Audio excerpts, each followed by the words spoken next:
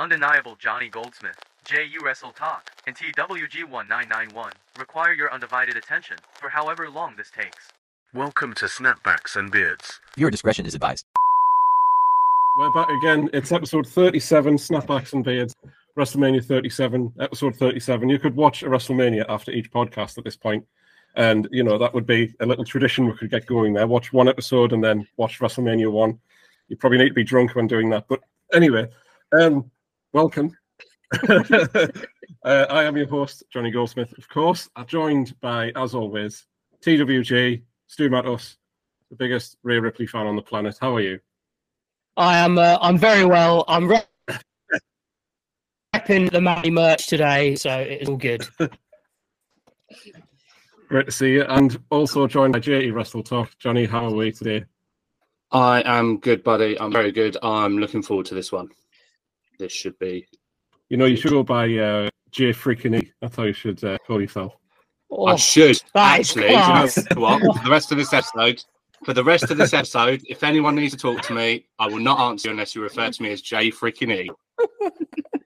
There we go.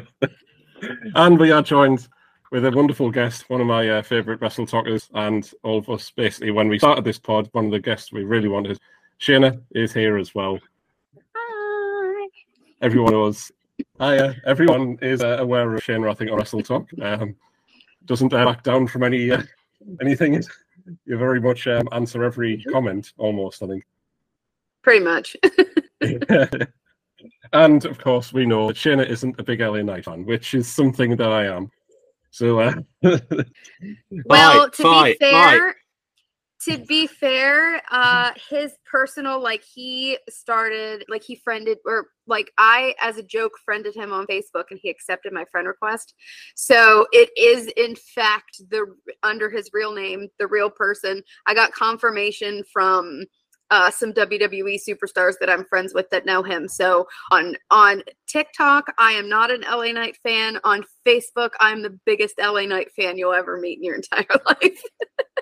Well, that's what we love to do. Well,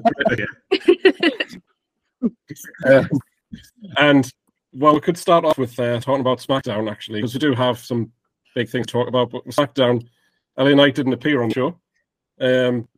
I'm guessing that there's nothing too bad about this. I think it's just he was ill and they needed to say, look, you've got COVID, maybe stay away. Yeah. I think we're still going to get that tag match that it looked like we were going to get, potentially. That was the biggest clickbait headline I saw in ages when I woke up to that Saturday morning. I was just scrolling through, it's LA Knight sent home from SmackDown. I'm like, okay. Had a look. So, oh, yeah, he tested positive for COVID. Yeah. Oh, okay. Well, that makes sense. You know, let's just get on return to sit to pair up with Cena and we'll carry on. That's fine. Absolutely. I think it could be Cody. I really think it could be Cody. He's the perfect tag partner for Cena, and it's his way of then he could be like, oh, I had a vested interest in getting Jay to come to Raw because now I'm the trade-off for SmackDown. Cody's the perfect partner for Cena. It's too early. It's too early for him to carry on that story. He'll get him over to SmackDown after the Rumble. Yeah. Well, I was going to ask before we get into the SmackDown, actually, Shane, I forgot to ask, who's your favourite wrestler of all time and who is your favourite now? All time, Bret Hart. Now, it's kind of hard. I would say probably Bryan Danielson. Yeah, I mean, that's definitely a solid choice, yeah. Yeah, very much so. Yeah. And I know that you're a big fan of Roderick Strong. Oh, I love Roddy so much. He's doing his best work in the entirety of his career right now. And it's so funny because everybody said how he wasn't a sports entertainer and how he was boring and not entertaining. And the irony is he left the sports entertainment to go over, the sports entertainment wrestling company, to go over to the pro wrestling company. And he's doing the best sports entertainment work he's ever done. Yeah, I've got to say, I do go back to watch his segments. Sometimes I'll skip through some segments a bit. Sometimes the matches drag on, but him, I'm like, no, I want to see what he has to say. He's funny. So he's so funny. was always an underrated member of the UE, to be fair. Always. Yeah. Yep. Johnny, what do you think of Mr. Strong? You know what? I was never his biggest fan, but Shayna is right. I want his best work, and I really liked when he had just finished his match, and he was standing there, and then he saw Adam Cole come out, and then he fell back on the mat. fell. Oh, my neck, buddy.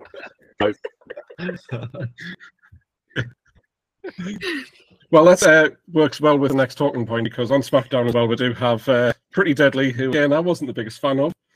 But then just the way they Yes, boys. Just this whole thing of boys. it's like, oh, my leg hurts, I'm in a wheelchair. It's like, you've got a dislocated shoulder. Like, you don't need the wheelchair. And it's so good. Like, and I know, Shana, you're a bigger wrestling fan of the British scene. We're getting there. I think we're quite big fans of it, but you're like very knowledgeable of the British wrestling scene. Were Pretty Deadly like a part of that before, or?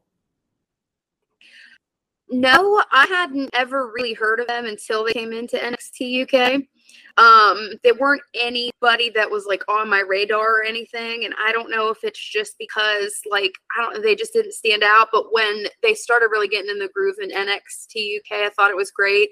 And when you were talking about him being in the wheelchair a couple weeks ago, he's been doing that like off of TV too, kind of like Roddy does with the neck brace.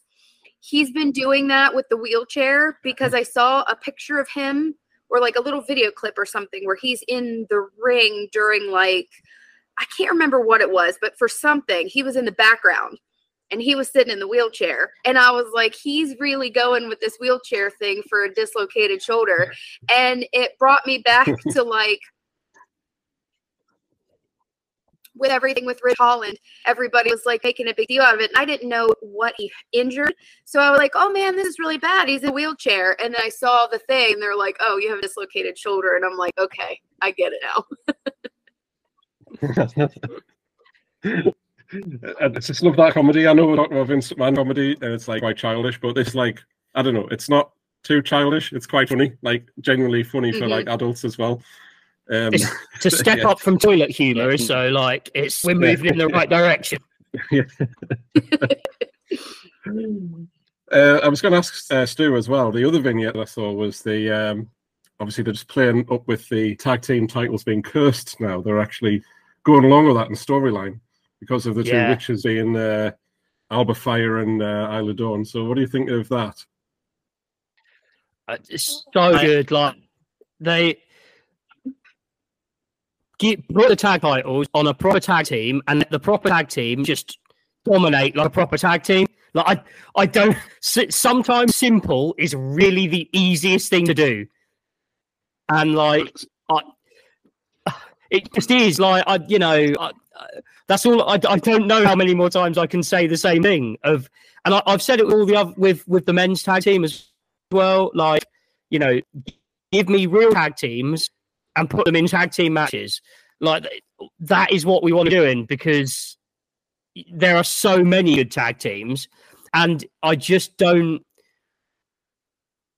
like.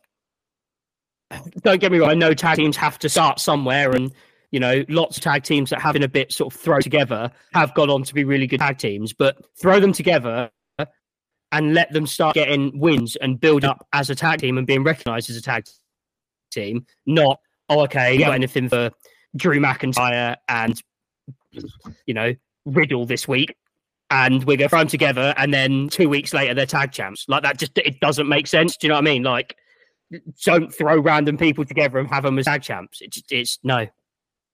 So Alba Fire, Isla Dawn, book it, tag champs now. Mm-hmm. Yeah, they have to be. Yeah. And I mean, Chelsea. Keep them on Chelsea Green. Give Chelsea Green a mid-card title, because again, she's wonderful. But like a real tag team. I mean, I guess Chelsea and Sonya was a real tag team. Yeah. I don't know when she'll be back. But at the moment, like, why did they lose to Ronda and Shayna?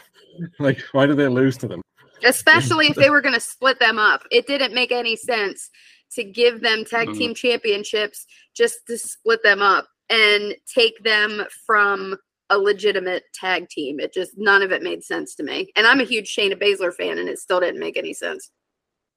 Yeah. I think they kind of had to change things, didn't they? Because Ronda decided she wants to leave. So I think maybe they changed it. And I think the plan all along might have been that for like WrestleMania. But then they went, oh, she wants to leave now. Oh, well, we'll change it to SummerSlam. Where she actually had one of her most interesting matches of her entire career, like WWE career. Johnny, Johnny, talk to me about Asuka and Io Sky. Do you know what? I thought the match was actually great. Yeah. I can't. Did they say that it was something stupid or ridiculous? Like they've known each other or been around each other like 15 years or something like that, but it's the first time they've ever stepped in the ring against each other. I could be saying that wrong, but it was some ridiculous stat like that on SmackDown along those lines. I love this match. I thought it was great. I saw your TikTok where you mentioned the iffy ending, the referee kind of just ignoring the fact that Bayley was right behind him, putting the foot on the rope, and you probably would have noticed that she was there. Obviously, Charlotte Flair is never too far away from wherever the title is. A little bit annoying, but it is what it is. I didn't think that Io wasn't going to win because it's SmackDown, and that belt, if it's going to change hands, any world title should change hands on a pay-per-view, really. But I just love that belt design. I love all the World Championship belt designs, to be fair. But yeah, I think the right person won, and it was a great match. Yeah, it was a very good match. As you say, SmackDown, they're not going to have the title change hands there. Yeah, and nobody does that moonsault better than Io Sky. Nobody, apart maybe Butch, but or Wardlow. Nobody does. Yeah, Io's great at it. Oh, Wardlow. Shut up. You'll soon learn that Stu is a huge Wardlow fan, and Johnny does like Wardlow. Just Stu just tries to chuck him down my throat a bit, and I'm just not here for that. The thing is, you can't help but bite on everything about Wardlow, and it amuses me greatly. So it's because it all stems from the fact, right? Just off topic. We will get back to talking to everyone that's listening to this about wrestling in a minute. But Stu reckons that Wardlow does a better whisper in the wind than Jeff Hardy, and that's just not true. Fact. Absolute facts. There is no way a guy the size of Wardlow should be able to hit it in the. So he just does. It's better. Well, it's not a whisper in the wind with Wardlow. It's a holler in the wind, because a whisper is like for small people. So it's like a scream, like a holler in the wind. I like that. Yeah. Anyway, sorry, call it a holler in the wind. Yeah. I was going to ask Shanna. So, who do you think should be, if you could book the women's title match for WrestleMania, who's it's going to be against? I know Charlotte will probably end up there at some point in time.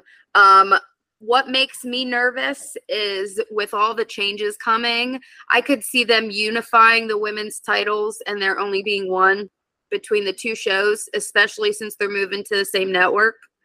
So I could see it probably being like Charlotte versus Asuka or Charlotte versus Io Sky if she keeps it until Mania, which I'm fine with because I really like Io.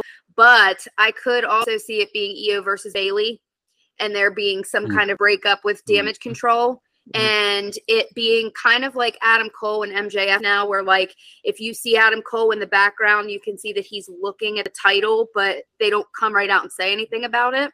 So I could see Bayley doing something like that where she's kind of like, you catch her like looking at the title and that kind of stuff to kind of build up to Bayley versus Io at WrestleMania. Mm-hmm. Yeah, absolutely. He deserves a big spotlight. That's great. Out of the four horsewomen, I find her to be the most consistent in the ring and at promos. I mean, I don't really think many of the four horsewomen are good at promos, but Bayley probably is the one I could listen to the best and not not get bored of it. And in the ring, very good. So she's the most overall talented, I think. and it would be nice to get to have another title match. But she hasn't won the Royal Rumble either, so I think at some point she might end up doing that as well. Yeah. But we have one more segment to talk about from SmackDown. Of course, it's the Bloodline. We have to talk about this. Johnny, just I haven't released this video yet. I've got one on draft, but do they know what they're doing? Really? I feel like they don't know what they're doing with Jimmy Uso now. But talking about people that are doing some of their best comedic work of their life, Jimmy Uso, I think he's finally found his spot. Like, if obviously you've watched SmackDown and you saw where Solo was standing there and he was like, "Oh, sorry, I'll just scooch past you just quickly." And then when a couple of weeks ago, when he walked up to Paul and he was like, "So what are we doing tonight?" And then, yeah, Jimmy has finally found what he needs to be doing at long last, and that is that comedic role. Well, obviously Sam had it with the not feeling very oozy, but do they know what they're doing without Roman? I think they're just now they're just trying to find things to fill for time until he can get back to it. I don't know how much longer he needs to be out for if he is ready, but it's not the same without him, and there is only so much they can do before the story does start to grow stale. But I am looking forward to this tag match, though. I am looking forward to it because it does, again, in the same breath, it does shine the spotlight on the other members of the Bloodline, and it's not constantly on Roman. Yeah, I would say the one thing I do think that the writers have helped big time, because I think without Cena involved in this, they haven't got the star power that they need to make it less bland, if that makes sense. If this was sort of, even as much as I love Styles, if this was Styles and LA Knight, for example, doing the same thing, I probably wouldn't be as invested in it as I am with it being Cena and someone. But and that's, I love AJ Styles as much as the next person, and I've got no issue with LA Knight either. But I just think for how they've built up the Bloodline, how they built up anything the Bloodline are involved in, they need to have someone like top tier GOAT level in there at all times. Yeah. And we obviously made an appearance last week. So that is like, I don't know if that's just a temporary thing. Do you think we might see more of him again, Shanna? Do you think we'll see The Rock again? Or is that just because he was in the area? I think it was because he was in the area, but I also think it was kind of dumb because, like, and I think it was a last-minute decision, or they probably would have done something different. But, like, people have been yelling for The Rock to come back for 2 years, and he comes out to do a shtick with Austin Theory. And, like, I get it, and I get that it was a last-minute decision, but, like, I don't know if he's going to get as much hype showing up a second time within, like, 10 months. I don't know. I guess he still will, but if the writer strike's over and he can get back to doing Hollywood stuff, I don't think we see him as part of the Bloodline story. Mm-hmm. Yeah. I had thought that with Saudi coming up, it was a perfect time to maybe go, hey, let's see if we can get him in the ring for a tag match and see how he goes, see if he can go without getting injured. And if he still is just as good as he used to be, then maybe consider bringing him in for WrestleMania. Yeah. And again, if the money is what he's about, isn't it? So Saudi, the money. Yeah. Well, I was actually going to ask you a question about the Saudi show, but Johnny, you can continue. I was just going to say quickly, well, I'm guessing that when he came back, there was obviously like a limited stuff he wanted to / could do, because surely you would have hit rock bottom. Surely you would have done the rock bottom. And he didn't. He just gave him a people's elbow, and then let Pat McAfee do one. So obviously Shayna might know more than us, because current affairs in America, I don't know if that right strike is anywhere near the end or what, but could he be looking to come back? I honestly don't know. Oh well. I mean, hopefully, yeah, I just thought he might. Hopefully, he's still going, because I like to see Cena. So hopefully hasn't been agreed yet. But I mean, I think before WrestleMania, which is like 8 months away, there must be some agreement for then. So I don't know if I see The Rock at WrestleMania, but I would like to see that. But if there is a chance for him to go back to work, as you say, then why would he want to do that? Yeah. Yeah. I mean, I'm sorry, but I'd rather work a 20-minute program at WrestleMania for the same amount of money that I might be getting paid to make a movie. Oh, yeah. That's just me. Well, Work smarter, not harder, you know? Have to be, yeah. Absolutely. I was going to ask about the Saudi show as well, and I know one of the guests for the show was rumored to be Cristiano Ronaldo. And basically, I want to ask, as an American, and WWE is the Americans are the priority when it comes to the market. So, would they care, like, at all if he appears? No. And like a lot of people have an issue with the Saudi shows in general anyway in America, because we just don't, me personally, I don't like them and I don't watch them. I just watch the highlights after they're over because I don't agree with it. And then like I look for a lot more stories to come out with some of the wrestlers that have been let go, because something new about Saudi Arabia comes out every time they do a mass firing. Somebody always shares a story. So to be honest, we have been over it since the Saudis asked for the Ultimate Warrior to come and Yokozuna to come to the show when they've been dead for years. So like, we probably wouldn't care too much. I mean, I have friends that are huge soccer fans and stuff like that, and I don't think that they would really care either. Just watch.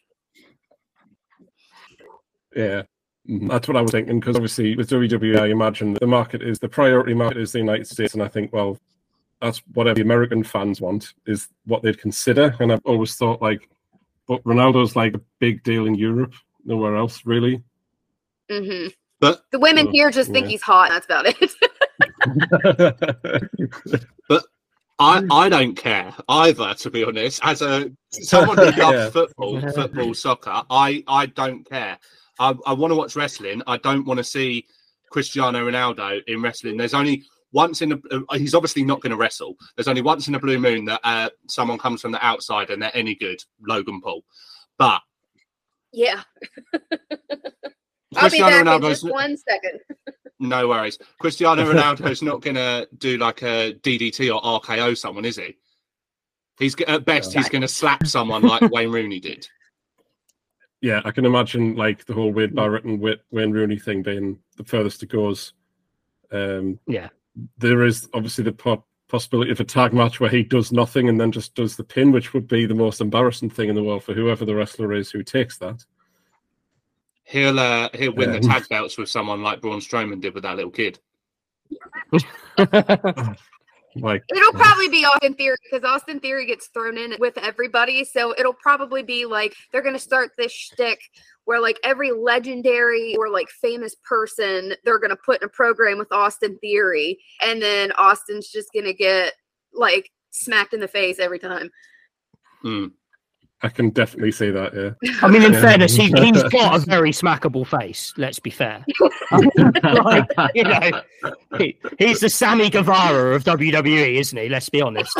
But, like, you know, and I love Sammy, but he's just got that face you want to punch. It's a really punchable face. Yeah, when I think about it, I'm like, yeah, he does. Yes, it would be... just has that face that just annoys you. Like, yeah.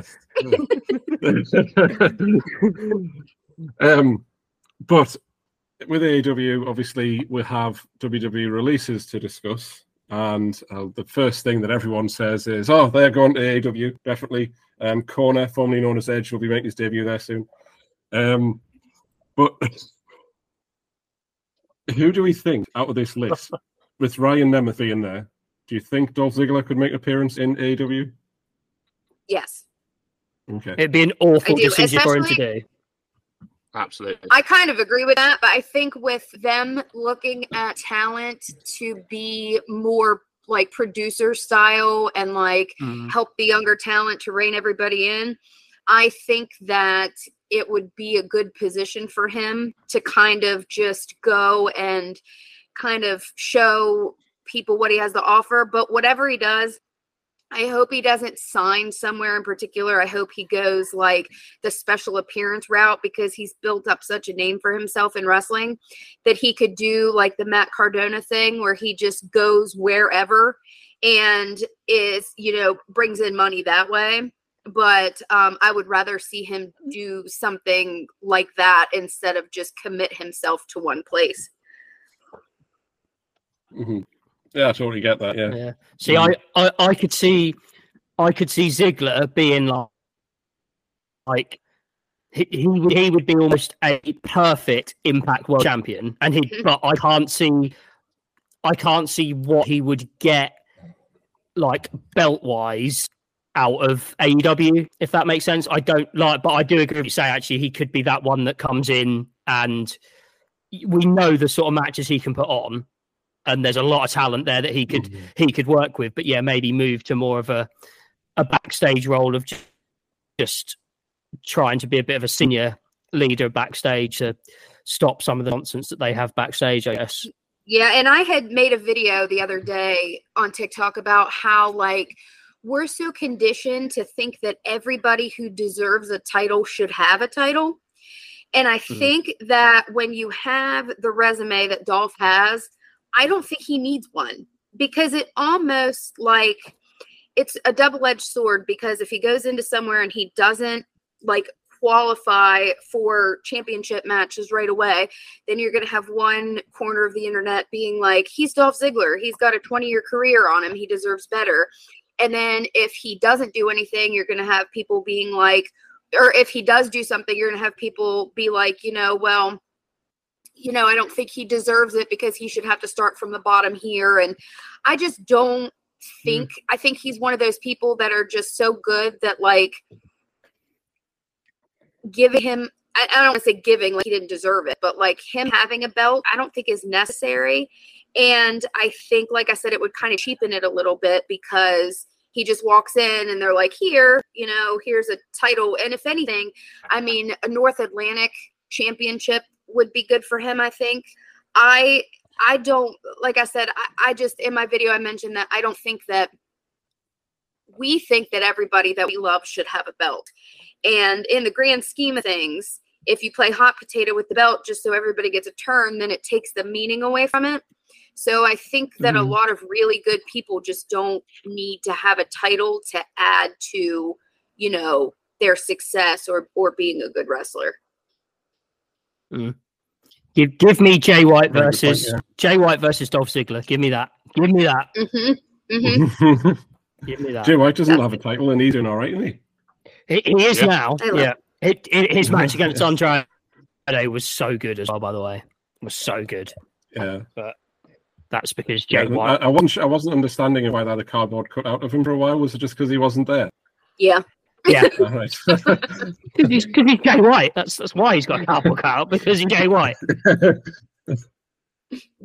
Johnny, what do you think of Dolph's release then? So it's a tough one, because I really, really liked Dolph, but he just wasn't getting any time on TV in WWE. So if he can go and do that and shine elsewhere, like the star he is and the star we know is and his storied career and everything, then absolutely. I was just trying to think of names off the top of my head when Stu was talking about Jay White, of people that I have to see. MJF, a great match. He could do something with Blackpool Combat, great match. There's the possibilities are endless with Dolph. I don't know if he still does, but he did a lot of stand-up as well, didn't he, at one point? So I don't know whether he might try and focus on that a bit more as well, maybe. You're saying to pursue all these things now, can't he? He's saying about like moving to backstage roles and stuff like that. If I'm Tony Khan and I'm looking at stuff like that, I am looking at Shelton Benjamin without a doubt. Shelton Benjamin, I am doing everything I can to get Shelton Benjamin over there. Because he's like, he's that sort of person, like we were saying, you could get a very good quality match out of Shelton Benjamin if you needed to, but you could use him backstage with anybody to just be in that locker room, and just from that perspective, it would be so good, I think. Mhm. I think, Johnny, you Absolutely. pointed out as well, didn't you, that Shelton Benjamin pinned Triple H whilst he was world champion. Yeah, Mm. Like, he's he's done some Triple crazy H. stuff. I think he's pinned just about all of Evolution actually, and that's something that's not looked at enough. He had a great run when he first broke out as a single star, and then he come back here. And I know he was supposed to sign, then he got injured, so that delayed his return. And he eventually came back. Early inception of the Money in the Bank ladder match is where he was one of the best in the match. He had those so like good. that. Do you remember that crazy spot when he like ran up the ladder that was sort of like teetering in the air, and then like it's Yeah. He's taken the best ever super kick as well. He's responsible for receiving the best featuring music super of the kick. year. Yeah, like that will never be topped. I don't think. I can't see that being topped. Such a great talent, and he's tried with other tag teams. They tried it with Chad Gable before. Basically, you're like Charlie Haas because you're the tag team partner who's white, so we'll just make you his partner. Bring back the world's greatest tag team, but it's just a different person.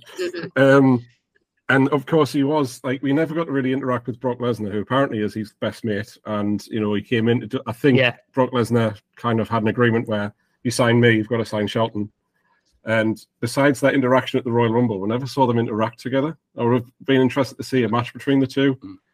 They roomed together in Minnesota, apparently, is something I've heard. I don't know if that is true, but I've heard that rumor that they roomed together, so I think they are very close. I think the reason why Shelton didn't get what he deserved is because Bobby Lashley was there. Because they, to me, are the same type of wrestler.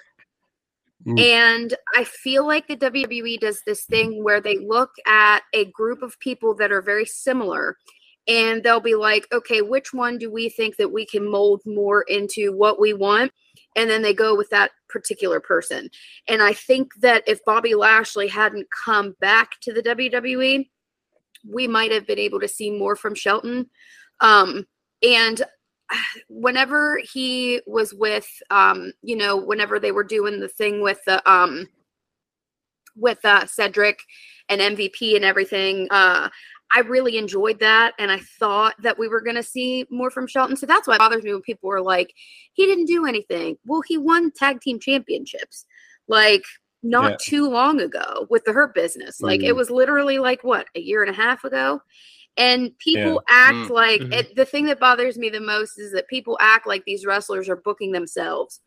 Like they act like they can do a lot to change the ways that the company's going, when in reality, the WWE's only ever cared about like 6 people at a time. Like they never really focus on all the people that they should. And Shelton came up in a class with John Cena and Brock Lesnar and Batista and just all this talent.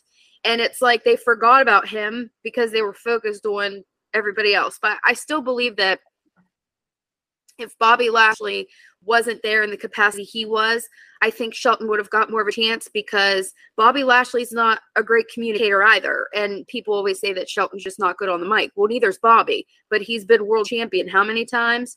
So, like, I think that they looked at them and they were like, okay, because WWE does their stereotype stuff all the time too.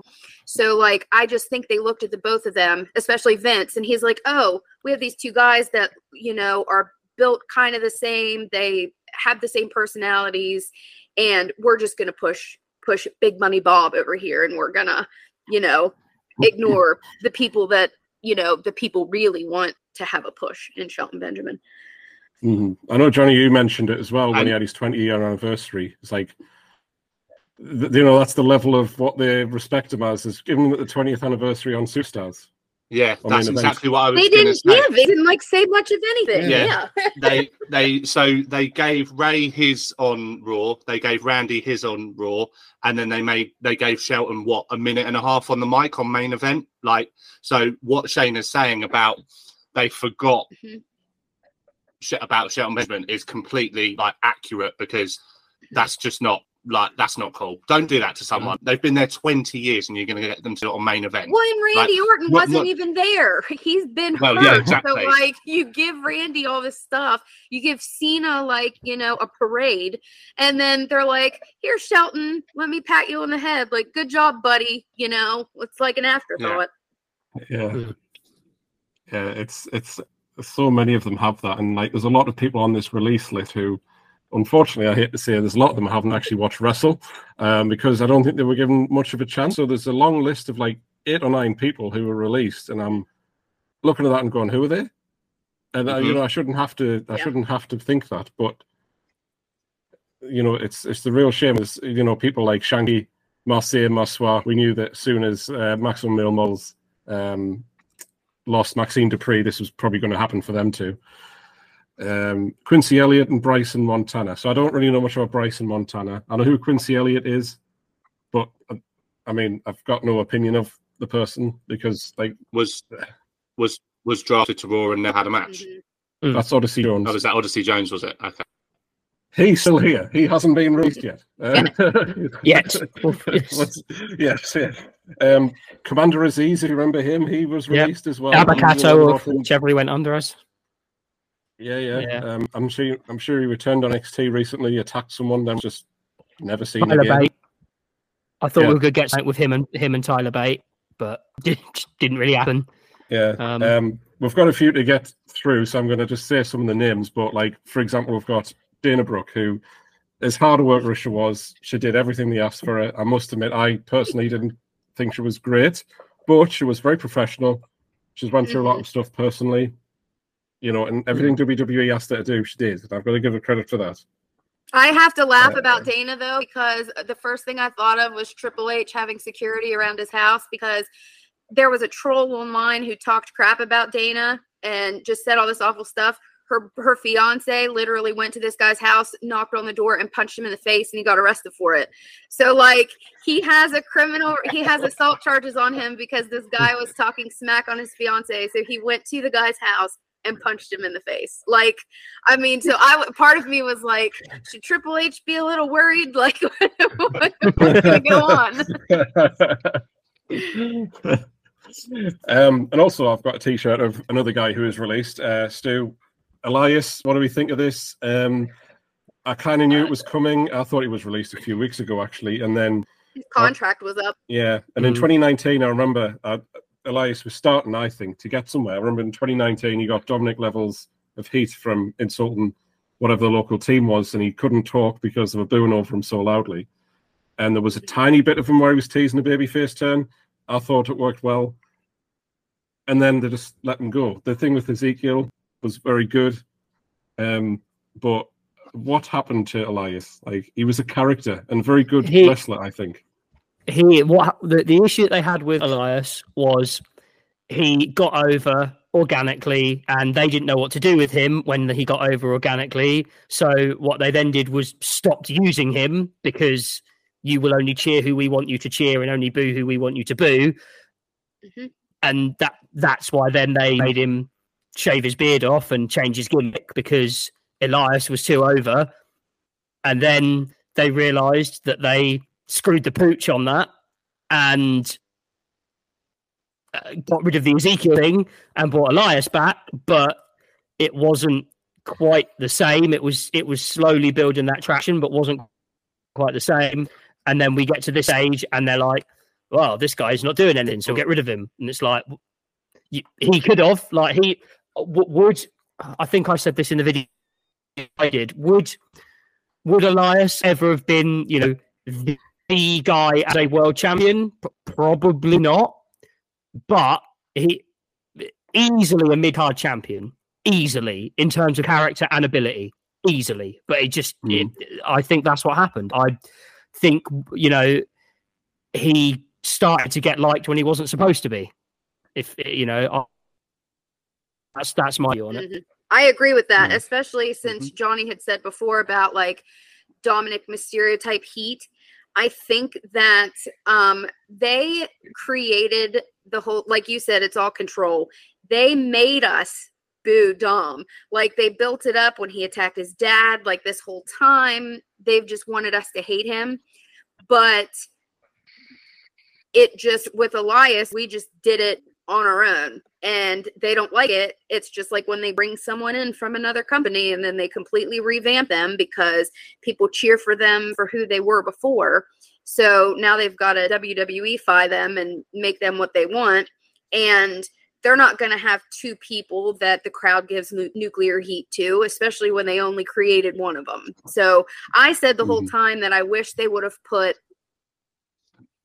Elias with Rick Boogs, because he's so funny, and he is just like, that guy's money.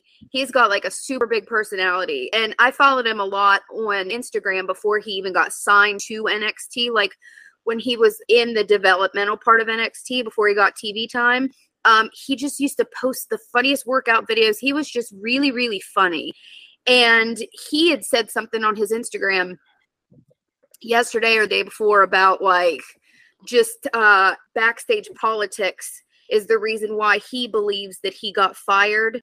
And he pretty much said like the political climate backstage is the reason why he believes he and like some of the others got fired. And once he can speak on it, he said he's going to. So I think we're going to find out a lot about that. But I think if they would have put Elias and Rick Boogs together, and instead of like Ezekiel being Elias with no beard, they could have brought Rick Boogs in with a different look, and we would have still known it was him, obviously, but it would have been a little different. But they could have had them be, you know, a team, and I think it would have worked. But we know they don't care about tag teams, so that's probably why that injury really hit Rick Boogs, didn't it? That WrestleMania injury really hit him hard. Yeah, I was going to say that. Like, I wonder how things would have been if he was still able to wrestle and didn't get that injury at WrestleMania. I do really like Rick Boogs and Elias as a team. Both musicians, it goes hand in hand. Like, it's perfect. They're both very similar characters, and it would be naturally. I mean, I'd love it. I would have loved it. And another tag team that is going to break up. Well, I don't know what's going to happen with Ashanti, but Top Dollar has left WWE now. Johnny, Michael Cole's probably relieved at this one. But what do we think of Top Dollar getting released? Because the only one out of Hit Row as well. Yeah, I mean, I need to be careful how I word this, because not from somebody's lost their job and now they've got to find a new way to generate income standpoint or go to a different company or whatever. But there's a couple of people on this list with the same way. From a fan of watching the product standpoint, I'm not really bothered. If I'm being totally honest, that's fine. Swerve probably did the best thing he could. And he's actually out here doing bits, like, love watching everything he's doing. But WWE aren't really doing anything with Hit Row. They get them to come out and get Top Dollar's last match. I think he got squashed by LA Knight in like a minute and a half or something. Now, obviously, that's to put LA Knight over even more. But I think when you've got a commentator just calling you Flop Dollar because you can't even go over to the top rope properly, just go and not do something else, because that is what he does. Well, I know he makes music as well, but that is his profession. But go and do it somewhere else, or I don't know. But as a fan watching the product from that standpoint, I'm not really bothered that one of Hit Row's gone. I went on a rant this morning about it on TikTok because he posted a tweet that he had written a bunch of songs for like what the WWE asked him to do. They asked him to write 2 songs, and what they were going to do is they were going to feature them in a music video before he had a match. And that would generate some heat, not really like the Acclaim does, where he raps about what's about to happen, but it was supposed to be something different. And he turned them into them when he was supposed to, and they never aired the videos. So he decided to go and record a bunch with his own money, with his own time. And I'm not like a Top Dollar fan, but what I will say is what he said he did to try to get like a push or to like get them to notice him, it made me feel really bad because he was doing all this stuff. And apparently it didn't sound to me like him and the rest of the group were like as close as they were portrayed as the group, because he pretty much said on Twitter that without him, they're nothing, and there won't be any music because he's the reason why they all had music and all of this other stuff. But I also mentioned in my video that I think the WWE has this habit of when they have a group of multiple people and they're only interested in one, they will sign everybody else in the entire group to keep that one person. They did it with Gallows, Anderson, and AJ Styles. They signed everybody to keep AJ. Then they fired Gallows and Anderson the first time. And I think that if Swerve hadn't left, the rest of them would have been safe. But they wanted Swerve, and he didn't want to stay. So now they have no reason to keep everybody else. And I could see them putting Ashanti in NXT, and I could see them keeping B-Fab on the main roster to possibly wrestle a little bit more. But I don't think that this one was necessarily his fault, because and I compared him to Titus, because when Titus was running down the ramp at the Premium Live event, slid under the ring, they made that so funny. Titus World Slide, they made merch from it. It was a joke. But when Michael Cole would make fun of Top Dollar for doing what he tried to do, it didn't seem like a funny joke. Like, it literally seemed like he was just making fun of him, and it kind of made me a little bit uncomfortable. But they didn't spin it the same way. Like, they could have spun it to something to make it the same way they did for Titus, and they just didn't do that. And I feel like he's one case where he tried and was like, okay, these are the ideas that I have, and they just decided not to do anything with it. Yeah. Well, I wouldn't be surprised with Ashanti Adonis if they try to repackage him as similar to Angelo Dawkins, I believe, had a few gimmicks before he became part of the Street Profits. And I guess if they're not releasing him, then maybe there's something they want to try, because I just find it strange that he's the only one who was released from that group. They must have some kind of immediate plan for Ashanti if they're going to keep him. When I saw that Rick Top Dollar was getting released, I'm like, oh, that's all of them then. But no, that was very strange. Well, are the releases over? Are they done? I wouldn't know. I mean, they normally happen all in bulk, don't they? And they haven't done anything for a while. Yeah, that's true. Yeah, yeah. I'm wondering really I'm wondering if they would keep them together and have B-Fab as like a valet for him, kind of. I guess what she's doing now, really, for them. But I actually like Shayna's idea of her staying on SmackDown, because I would like to see her wrestle, because I haven't really. I'd like to see what she can do. Yeah, I think she's been in like one match maybe on SmackDown, but that was about it. Was she in a Royal Rumble? Was she in a Royal Rumble or something? Was she in the Royal Rumble? Yeah, she was eliminated pretty quickly in the Rumble, I think. I'm pretty sure she was. But I could see them taking. Go ahead. I was just going to say, when I was looking through Twitter, like a couple of days after the start of them releasing, I kept seeing it. I saw Johnny Gargano trending. I was like, no, not Johnny. Don't do it to Johnny. Not Johnny wrestling. Not Johnny wrestling. Absolutely not. But thankfully, we haven't had that. We do not want to be seeing that. Well, let's play devil's advocate here, though, too. Like, I'm not going to say he should lose his job, but, like, he's not doing anything. So if he was able to go to another company and do stuff, would you not prefer that? Bring him back and put him with Ciampa.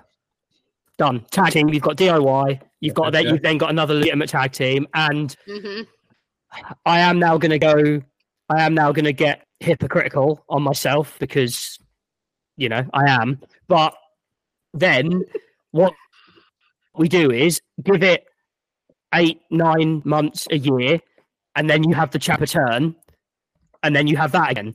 Now, that is really bad because of how much I was critical on the fact we're going to see Kevin Owens turn on Sami Zayn, and I don't want to see that again. But give me Ciampa Gargano all day, because it's just so good. But bring it back. Cause there was some segments where Ciampa was like putting lost or like wanted posters for Gargano. So, and then that's suddenly been kind of forgotten because he's going after. It seems like he's going after Gunther a little bit, which again I'm all for. But yeah, put DIY back together. That's what should happen. I got my ring shirt on today. Yeah, so. we got that, yes. Actually, while we're on the subject of Imperium, what do you make of the booking of Giovanni Vinci, Shanna? Because he seems to be booked as like the loser of the group, and I know he's not, but whenever there's a loss, he's the one who takes it.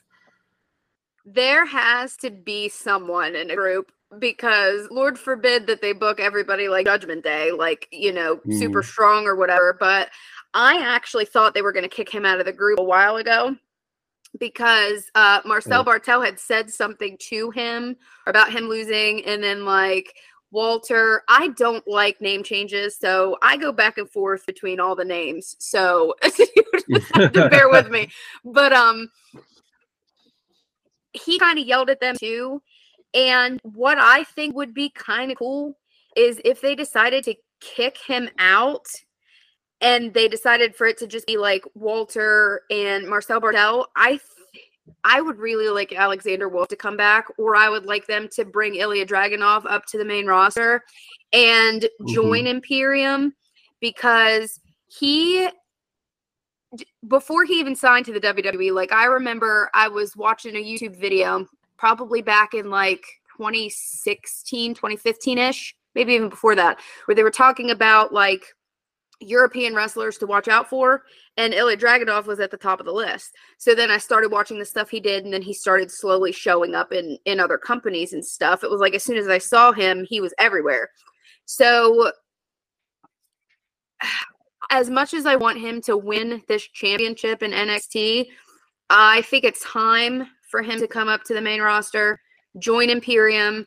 Go ahead and kick out Fabian Eichner if you want to. He doesn't really fit in aesthetically, even though I know he's been in there literally since the dawn of time. But, like, I really miss Alexander Wolf, too. So if I could book Imperium right now to be 4 people, it would be Marcel Bartel, Walter, Ilya Dragunov, and Alexander Wolf. And I think that they would be more, like, just a scarier group, because Fabian Eichner doesn't really scream like terrifying to me. And I would be okay if they did kick him out and replaced him with someone else. Yeah, I must admit, I absolutely love Marcel Bartel. I always forget name changes too, Kaiser. So that's another reason why I go back and forth, because I can never remember. Kaiser is that's it. so good. Yeah. I was just going to say, listening to that, and this, ladies and gentlemen, is why you do not come for Shayna on TikTok, because she knows her shit and she will put you down. I do. Yes. Yes, she will put you down as well as knowing her stuff. Yes. I had noticed when I first saw your account, actually, it was when you, because you do a lot of these, you respond to questions in the bathtub. Is that just your thing now? Like, is it just part of your routine now? So I've done this actually since before TikTok existed. So back in like 2018, I started doing it on Instagram when like Instagram stories and stuff started. So whenever that was, like 2017, 2018, somewhere around there. And what I would do is I watch a lot of like just really cheesy reality TV, like Love Island. And at that point in time, it's so funny because my obsession with British things has gone back to when I was like 7. So I was watching Geordie Shore, and I was talking about something on it. I can't remember, but it just happened. And it's so funny because my ex-husband uses it as a dig to me. So he'll be like, are you still doing those stupid tub talks? Like things like that. So I've done it since before TikTok even like was really a thing. But I spend a lot of time in the bathtub. I have a lot of health problems. So I take a lot of Epsom salts baths and stuff. So I would be scrolling and people would ask me something, or like they'd comment and I'd want to answer. Then I'd be like, I don't want to wait because I'll forget my thought. So then I just kind of started doing it on TikTok. It became like it was just the thing that you do. Tub talks with Shanna. I love that. Yeah. One release that I was very disappointed by was Emma. I'm a huge Emma fan. Tenille too. Dashwood. I really liked her when she was in NXT. Then she came back and had that match with Ronda, and I was genuinely didn't know that was going to happen, so I was very happy to see her. And then she does nothing, and they've just announced the UK an Australia show, and she's all excited about it. And then a month, like an hour later, she's like, "I'm no longer with WWE." She'll go back to Impact, won't she? Surely that's got to be. She will. She has to. I mean, now they can try and do is the Iconics. Are they in Impact? No. They have babies. Billie Kay is pregnant right now, so they are not. might be a little while before anything happens there. And of course her partner Riddick Moss, which of course we kind of expected when Emma left. Again, it's like similar to what you said, Johnny, about not being bothered. Like they've not done anything with Riddick Moss, Madcap Moss, to make me go, "Oh, I'm going to miss him." You know. Well, I think Paul Heyman actually said that he really saw something in Riddick Moss and thought that he could be something really, really big. Yeah, but I think Riddick Moss is someone they've dropped the ball on. I really do. I think he could have done stuff, but now I wonder whether he goes to Impact 2 with Emma, maybe. You're gonna see him. You're gonna see him and Emma against like Deonna Purrazzo and Steve Maclin. Like I can see them doing like the partner kind of thing. And I see Tenille Dashwood going back. Like I know that they're not allowed to talk to people until their 90-day non-compete is up. But I can assure you that she's probably already gotten a call from Scott D'Amore, like, "Hey, you can come back." You know, it just sucks they won't all be done in time to go back for like, you know, Bound for Glory or Slammiversary, whatever the anniversary show is. But I see her going back there. I see Riddick Moss doing good things. I think it was the right move to team him with Baron Corbin. But I think they did it wrong. I think that the comedy thing was dumb because Baron Corbin is not a comedy wrestler. And then it didn't turn into anything. And then side note, I'm surprised Baron Corbin didn't get released, even though I love him. It wouldn't shock me if they'd released him. But I think that putting them together as like a comedy act was just not everything has to be funny. Not everything has to be funny. And some of these guys, if they wrestled 30 years ago instead of today, they'd have been world champions.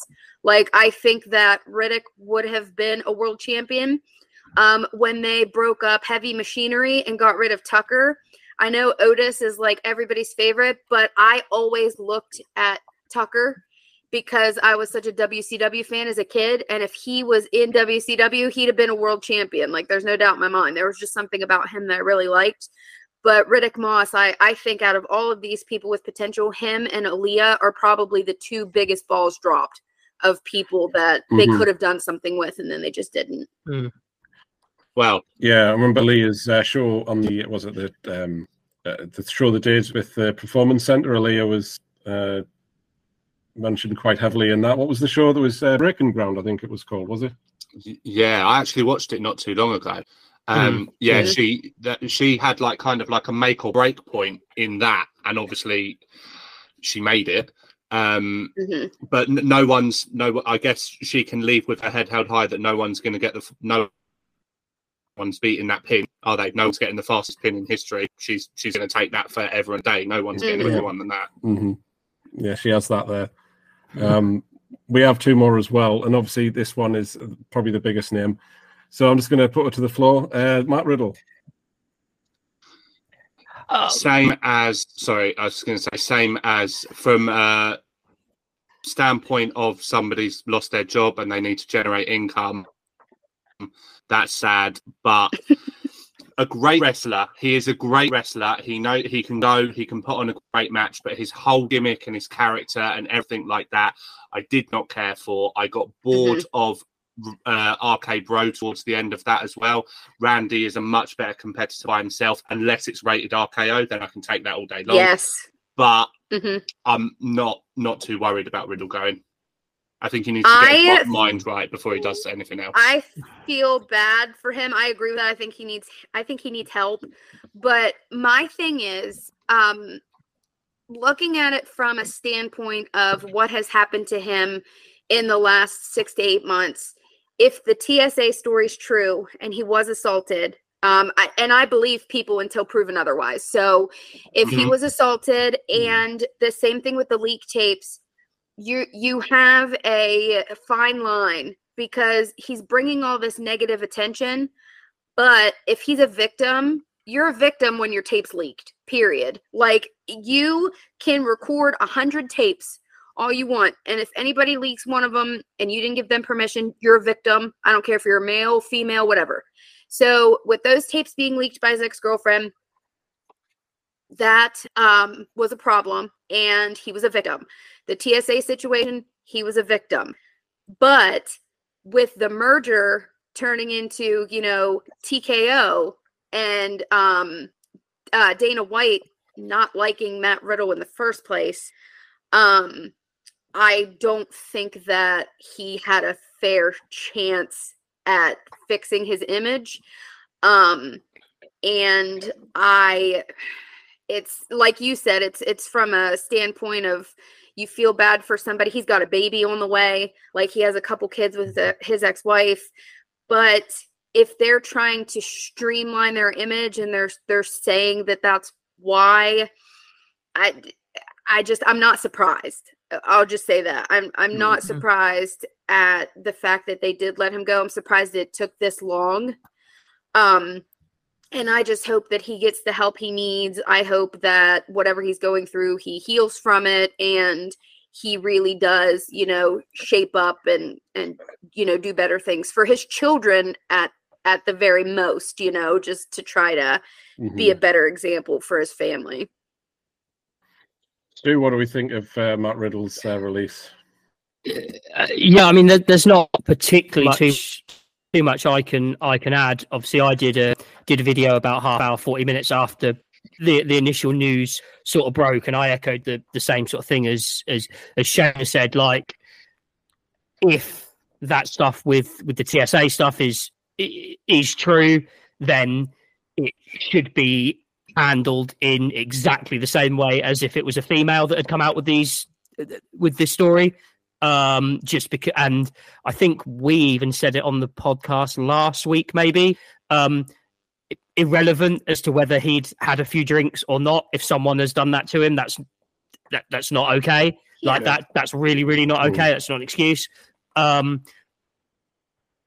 I do think it was a case of, he has had a lot go on over the last year, and I don't think he is. I think it's been one setback in his personal life after another, and I don't think he's recovered from that. And I think, we all know some activities that he likes to partake in his personal life, which is absolutely fine. That's his decision. He can completely do that. But when you're smoking a lot of that and you're in a bit of a downward spiral, I think, and you're in the WWE, that is a recipe for only one thing happening. So, yeah, I'd like to see Riddle get the help that he needs. And, could he come back in 18 months' time? Like, potentially. I think out of everyone that has been released, he is the one that I could see coming back. For, like, I think Dolph Ziggler will come back for a Hall of Fame induction, but will he come back as a performer? 50-50, maybe not. But out of everyone coming back as a performer, I could see Riddle doing that. I caused more drama on Wrestle Talk than the whole wrestling world caused with Matt Riddle getting fired, because I made a statement, because Mansois and Mace did a Twitch stream the other night and claimed there was a story that Matt Riddle slapped Walter in the face, and Walter stood there and didn't do anything. Now, the next day it was proven to not have happened. They made the story up. But in the 12 hours between when the story broke and when we found out it wasn't true, I made a video about it, and I made a comment saying that I think Walter could take Matt Riddle. And I'm not talking in like an MMA fight. I'm talking about you have two people staring each other down, and one person throws the first punch. I think Walter just knocks out Matt Riddle because he's not in the best headspace. He's a little slower now. I understand muscle memory, but he hasn't been in the UFC in a long time. But just a knockdown, drag out fight, punch in the face, I think Walter takes Riddle. I got annihilated in the comments. There were like 5 or 6 people that agreed with me. And then somebody came in and said that nobody in the WWE could beat Matt Riddle in an MMA fight. So then they listed like a ton of people like Brock Lesnar, Chad Gable, Shelton Benjamin. Like they had listed a bunch of people that they believe, Shinsuke Nakamura, like that are, trained martial artists that could potentially take Matt Riddle. But I think that side comment that I made caused more drama because I got about like 1,200 comments under the video and like 11,000 views before I privated it.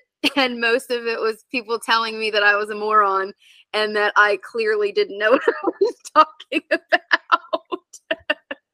A lot of people do that, don't they? You know what though? I completely agree. I completely agree. If Walter and Riddle are standing there and it's just two men just scrapping and going at it, Gunther absolutely knocks the shit out of Riddle. Absolutely all day long. I had to school everybody about, because they're like, Walter's just a trained fake fighter, and I'm like, do you not know his story before he came to the WWE? I was like, if you don't think there's a difference between WWE style wrestling and strong style wrestling and just beat the shit out of you style fighting, you need to do a little bit more looking at Walter. And somebody in the comment section said Fat Walter would annihilate, how was it said? Fat Walter would annihilate Matt Riddle, but Swimmer's body Walter would not. And I just started cracking up because I just imagined like Walter, when he was at his heaviest, just wailing on Matt Riddle, but now since he's, skinny, he couldn't fight him. A trained fake fighter. I challenge anyone to take one of his chops. That's what I said. I said he stopped a dude's heart.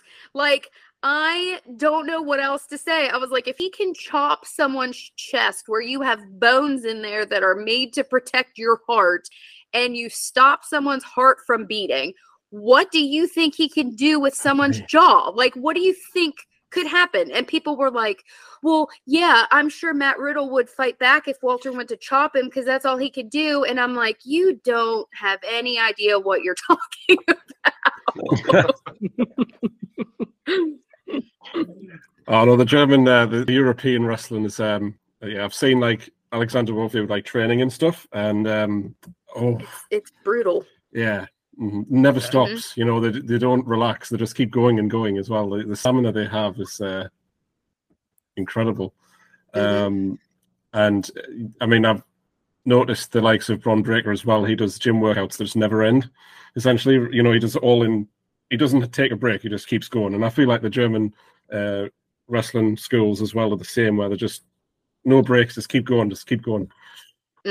Yeah, it's crazy the difference, because people don't understand, like, and it bothers me more when it's wrestling fans that'll say that stuff when they're like, oh, Riddle's a real trained fighter. And I'm like, do you think that like Walter fakes these slaps to the chest? Like, do you think it's CGI or something? Like, what do you think happens when this man slaps you to the point where your chest bleeds as soon as he hits you? Like, what do you think is going to happen? And they're not even in the same weight class. So like they wouldn't even be able to fight each other in the UFC, for one. And for two, like, wrestling schools in all of Europe that I've seen are not at all like NXT, where they work on your stamina and they teach you how to fall. I mean, a lot of European wrestlers are like Mexican wrestlers and Japanese wrestlers when they start wrestling when they're like 9. Like Pete Dunne was driven across borders pretending to be a luchador so he could wrestle at the age of 9. Like it blows my mind that people don't stop and think like, oh, he is, 200 and whatever pounds, 6'4", 6'5", like can chop you so hard your heart stops beating, but he couldn't fight it doesn't make any sense to me. As three men who have taken drops recently, we know how painful they are, and they're not even done by people who are, fully trained wrestlers. So I only imagine. I have received and given drunk chops before in my lifetime, and I know that they are enjoyable. Stag do flashbacks. That's all I'm saying. That's all I'm saying. All in flashbacks. That's all. I'm Yeah, saying. that too. My chest that is only too. just covered from. All in. And Johnny, we have one more person on the list of releases, which works well because NXT is coming up next. Mustafa Ali, who is supposed to be fighting Dirty Dom. What on earth happened here? Because some of these people, they haven't been on TV. Matt Riddle had stuff going on, but he's on TV every week. Why on earth they're just going, hey, we don't need you now? He asked for his release a few years ago. Did he? Now, I know she's not his biggest fan. But as someone who's not a huge Mustafa Ali fan as a character, as I say it, like the guy himself, I don't know him, and it is still. I will say this: Johnny. I actually was. What? You're not a Mustafa Ali fan? No, not really. Oh my god! Neither's But what I will say is, I was starting to get behind him. I was starting to enjoy him, and then they release him. So. The only thing I can think of is that he wasn't happy with where this story was going or the outcome of the story, and he's like kicked back against it because it literally was on TV like a week ago. It makes no sense to just then decide to get rid of him. There has to be something else in play. He asked for his release for 2 years. So, he had been very vocal on social media about it, too. He was all over Twitter, all over his Instagram for years asking for his release. And then they kept saying that they wouldn't do it. It was right after Retribution when he started, really asking for it. And he put it out publicly. He was very vocal about wanting out of his contract. And then he would come back and be like, well, they won't let me go. So, I think it's really crappy if they decided to push him into something, and then whenever they decided to make the cuts, they're like, oh yeah, didn't this guy say he wanted to go? And then they're like, okay, you can go now. Obviously it's not his fault, but I just remember time back in 2019 when Lesnar wins the Money in the Bank and Mustafa Ali's about to grab it. Still pissing me off. He's standing there going, just grab it. If you get in trouble from backstage, just grab it and then deal with the consequences later. And I never liked that. He was supposed to win it. Mustafa Ali was supposed to win Money in the Bank that year, and they called the audible. Yes. I don't even know if it was an audible at that point, but he was literally in there, and then the ref says, "You're not going to win anymore. Brock is." I'd have been pissed, and I'd have ran up the ladder, and I'd have taken the briefcase. What are you going to do? Yes. And when they started the vignettes for Retribution, I knew he was the leader. I was posting all over the place, and I was like, it's got to be Mustafa Ali. It makes sense. He used to be the light, and now he's the darkness. I had this whole thing written out, what they should have done with him. But where I think they dropped the ball is with all of the WWE likes to make money off of social issues. During Pride Month, they like to make money off of that with Pride merchandise. During, Breast Cancer Awareness Month, they like to make money off of that. And they just like to make money off of social issues. And I think they dropped the ball with Mustafa Ali being a former police officer. I think they could have used that to kind of bridge a gap somewhere where they could have used, kind of how they do vignettes with Powerhouse Hobbs, where they show where he came from in AEW and stuff like that. I think they could have done something like that with Mustafa Ali before Retribution. They could have taken and, shown footage from when he was a police officer and had him cut promos on why he decided he wanted to do this. And then if it wasn't received well, then you take him off of TV for a few weeks, and then you start the Retribution videos and say, I tried to do it the way you're supposed to. I was a police officer. I did all the right things. It didn't work. So the light was no longer my thing, so now I'm in the darkness, and then it kind of brings it together and it bridges some sort of gap. Mm-hmm. Yeah. I had a whole thing written out for Ollie, and it never worked. But like as I say, they had the in 2020 there was whole BLM and the police violence. Yep. He's a guy from Saudi Arabia, and he's obviously a different ethnicity. There's a perfect storyline there of he's a police officer, but he's also a member of the other communities, and I thought there was a perfect opportunity there for something. And I think what bothered me about it is how he was more than happy just to try and get himself over as a good wrestler. I'm like, yeah, but there's so much more to you from your past which would work as a character, and he didn't want to do it. And and I didn't like that, because I just thought it's about characters, and there's a brilliant character right there. Yep. Yeah. But Mustafa Ali obviously is a good wrestler. I know he is, and we've seen his match with Gunter was very good. Did Dirty Dom scare him off? Is that what it is, or? No, and I'm a bit annoyed about Ali because undervalued, underappreciated, underused. Really dropped the ball with him. Again, could have been something massive. I know you boys aren't a fan of him, but you're not a fan of Ricochet either, which is absurd. But that's besides the point. I'm a fan of Ricochet, by the way. God, this again. Well, yeah, no, choose not. But yeah, Ali, it's a massive shame. I know he wanted out, but I think he could have done big things in WWE. Yeah. Do you think, is he one of those who will turn up at another company, or yes? Do you think he'll? Yeah. Yeah, I actually, out of everybody released, I see him being one of the only people besides Dolph Ziggler to show up in AEW. I think the women, I could honestly see him going to Japan too, but I don't know if he would, because you don't see that too often. Like, I think him and Dolph Ziggler will show up in AEW at some point in time. The matches that Ali could have with Will Ospreay, the matches he could have with Dante Martin when he comes back, he could have so many good matches there.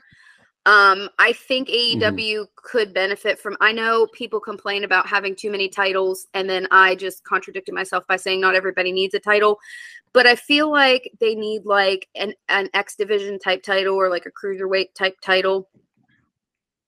And because they have so many people that fall under that category, but I could see those two going to AEW. I could see the women going to Impact, because I think Impact is the place to be for women right now.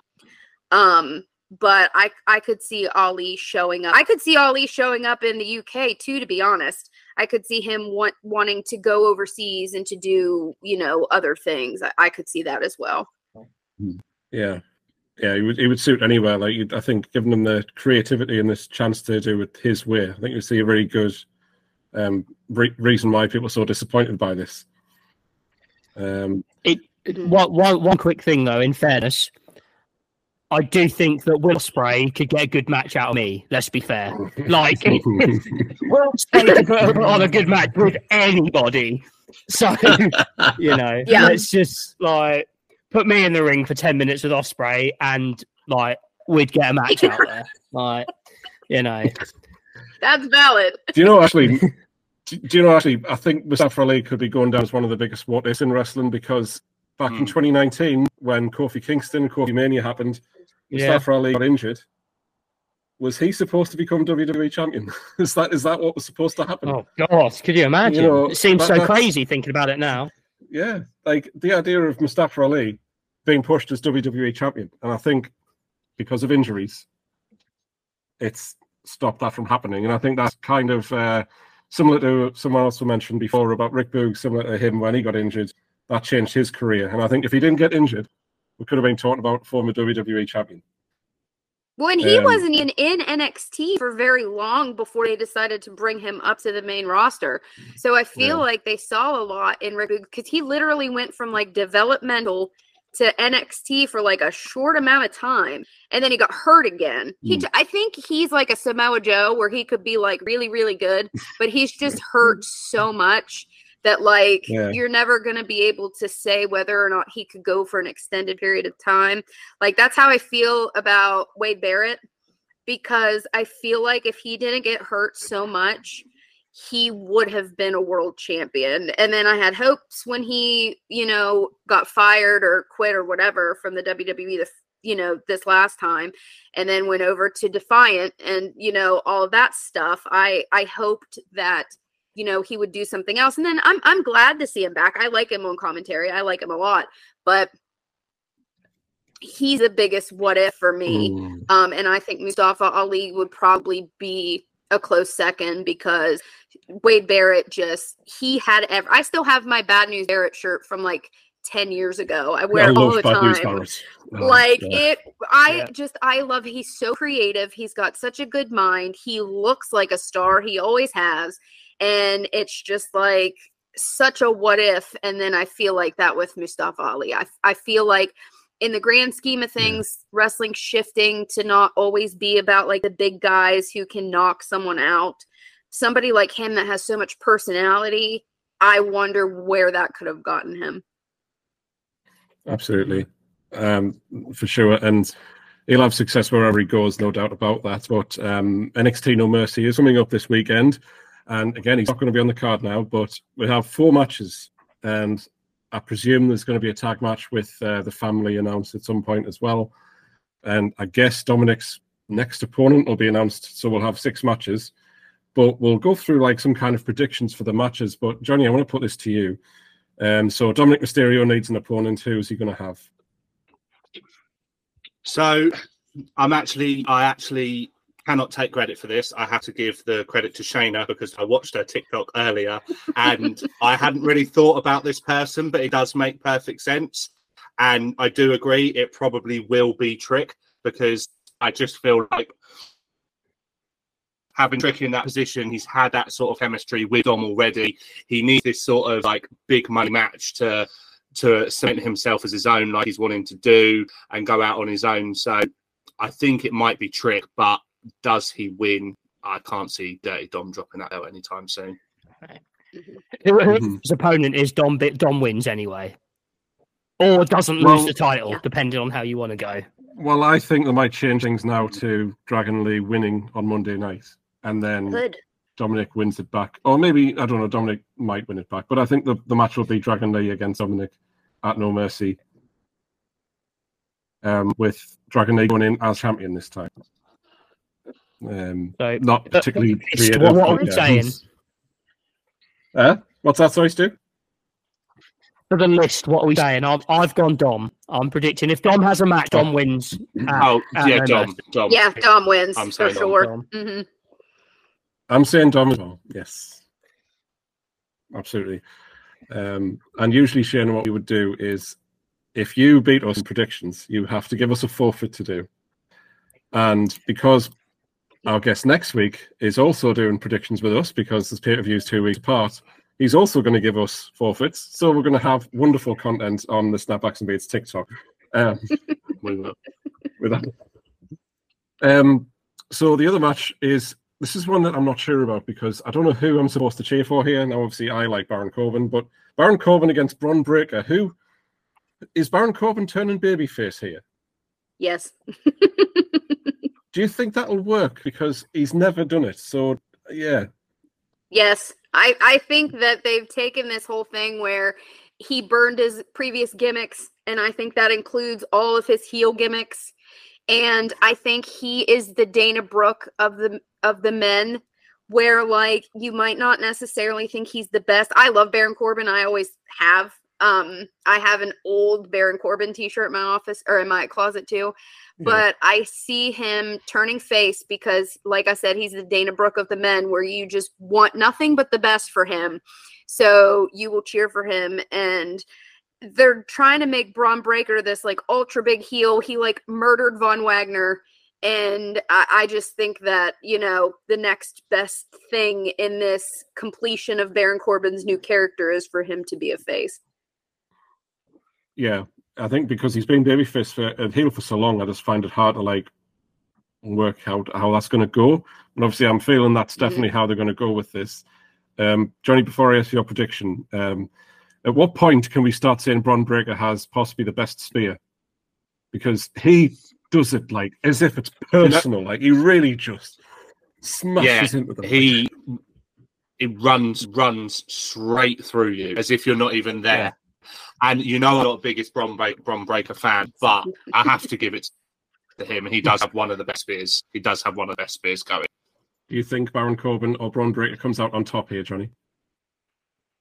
Well, as I said off air before we came on, before Shayna joined us, if they let Bron Breakker kick out of End of Days, I will lose my shit. I will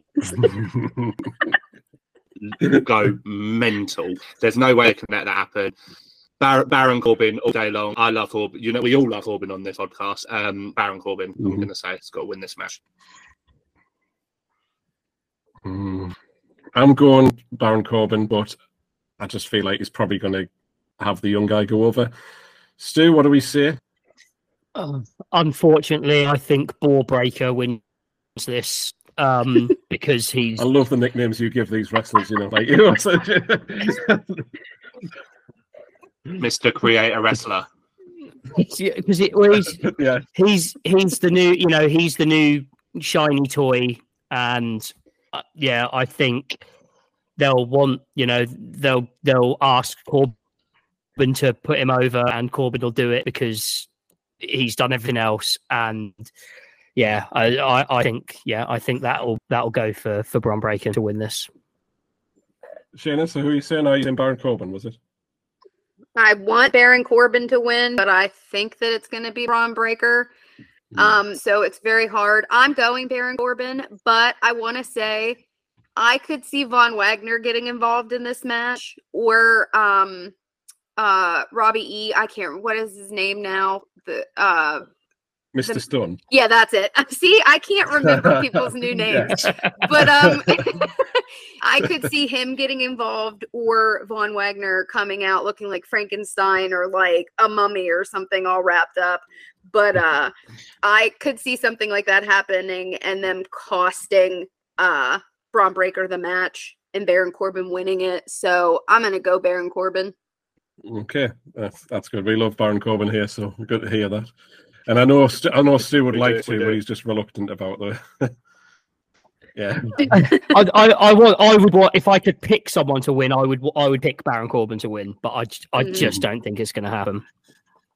And we'll move on to the NXT Heritage Cup, which is currently held by Noam Dar, and it's against. And I knew this was going to be the match. So I'm going to ask you first, Shayna, Butch or Joe Coffey. But first of all, Charlie Dempsey. Oh my God. I just love him so much, but I feel like they really needed to put him in some acting classes so he learned a British accent, because I can't look at him without imagining it coming out of his mouth, and then his voice comes out and I'm like, there's just something wrong.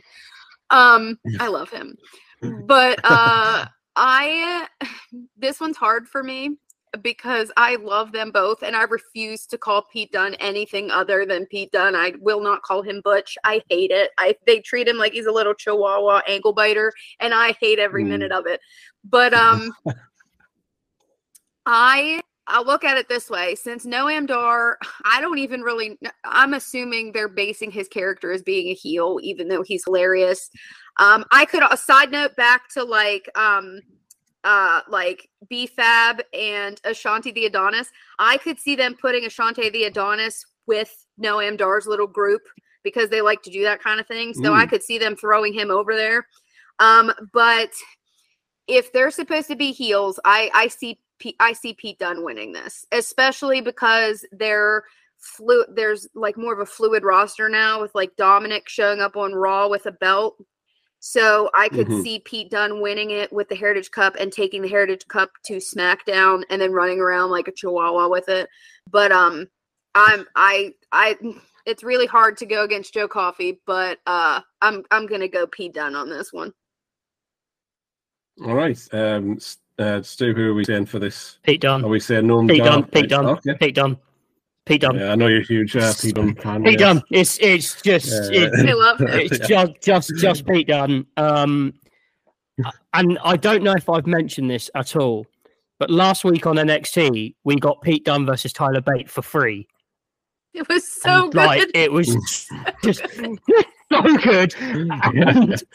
And any time, Pete Dunne, it's just Pete Dunne, and I've got a horrible feeling, and this might be reaching, and in 5 years' time when we're doing this podcast, this might come back to bite me in the ass.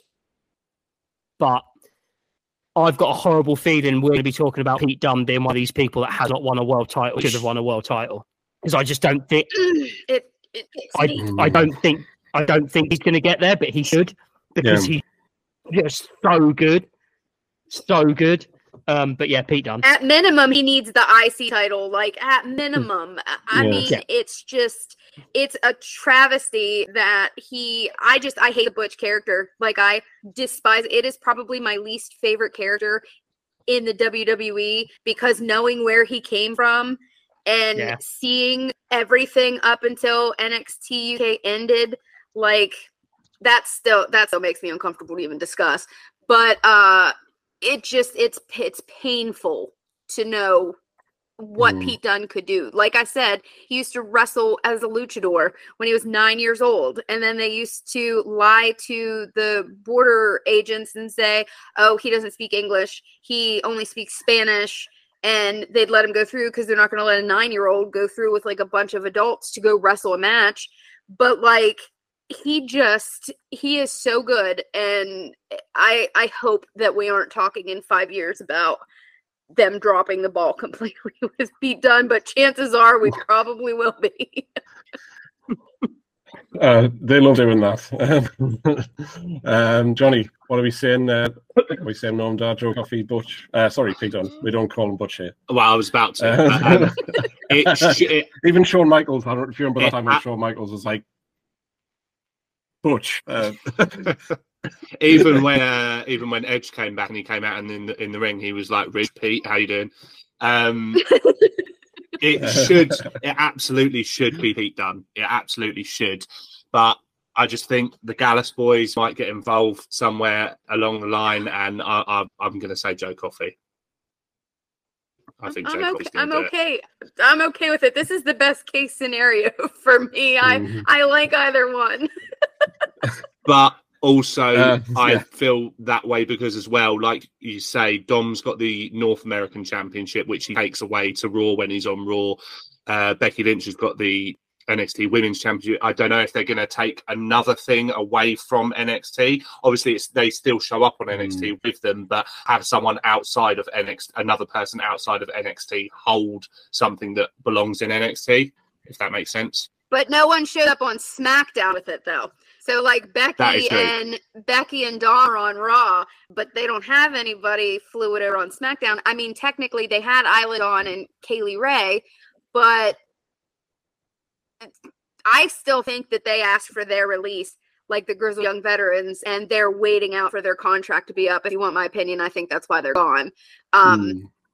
And I heard through the grapevine that is what they're doing, that they're waiting at home for their contracts to be up. But I think you have a good point with like not taking too many fit props off of NXT over to the main roster. But if they're wanting to drum up the numbers for NXT and they're seeing that having Becky Lynch go from one show to the other and Dom going from one show to the other is doing it, I don't know if they're going to look at Pete Dunne as a, needle mover, so to speak. I don't know. I do. But, I might stay up past 9:30 to watch a Pete Dunne main event match on SmackDown or, NXT. Not many people can get me to stay up that late, but he could do it. So, I mean, I could see it going either way. Like you said, too many props on the main roster, but there isn't anything on SmackDown. So I could see him taking that over to SmackDown. And I think if they're doing more of a fluid roster, I think we should start seeing more people who aren't champions show up on Raw and SmackDown to challenge people for main roster titles. Like Braun Breaker. Let's say Braun Breaker loses to Baron Corbin. We could see Braun Breaker show up and do a face-off with Walter on Raw for the Intercontinental Championship. And obviously he's not going to win it, but it could be a way to get some of the NXT talent over to the main roster, like the main roster talent goes to NXT. I'd be down for that. I'll be down for that all day long. Yeah, absolutely. I'm actually going for a retain here. I think Noam Dar comes out on top in this one. Pete Dunne is the one I'd like to see win, but I don't know. I just feel like if you really want to get Noam Dar more heat, it's like, oh, the guy that you all love. Yeah. And see, all you have to do is play a character and become interested in them. And Noam Dar doing the Matrix impression this week, which I was laughing so hard. Incredible. It was so funny. I made a TikTok when he came back, and you would have thought that like the reaction that I gave Noam Dar when he returned to NXT was like how the crowd gave to The Rock when he showed up last week. I lost it because I am such a Noam Dar fan. And this is why a lot of like I'm very protective of like the UK guys. So like I don't like how they book them a lot. And I'll be honest, I don't really want to see any of them on the main roster anymore because I know what's going to happen. They're going to get turned into like a puppy pound or something, and they're going to be named Butch and Sunshine and all this other stuff. And I don't like it. And I just want Pete to win it so he can go back to NXT for a little bit and I can see the bruiserweight and I don't have to call him Butch. That's totally fair. Yeah. Yeah, that's totally fair. Johnny, we know that you're a big Carmel Hayes fan. Is Melo going to miss, or is he not going to miss as usual in this match against Ilya Dragunov, the NXT Championship? Well, I say this every time we look at this NXT, we look at these NXT main event matches for the NXT Championship. And I'm going to say it again, whoever loses turns up on the main roster and makes their main roster debut. It has to happen, and it has to happen now. I think it's Dragunov's time. He's got to do it this time. I can't see him not doing it. But he, like we've said earlier on the show, he's an incredible talent, but so is Melo. Melo don't miss. He is him, apart from Seth. Melo don't miss, but he is this time, and I can't see him not. It's his time. Yeah.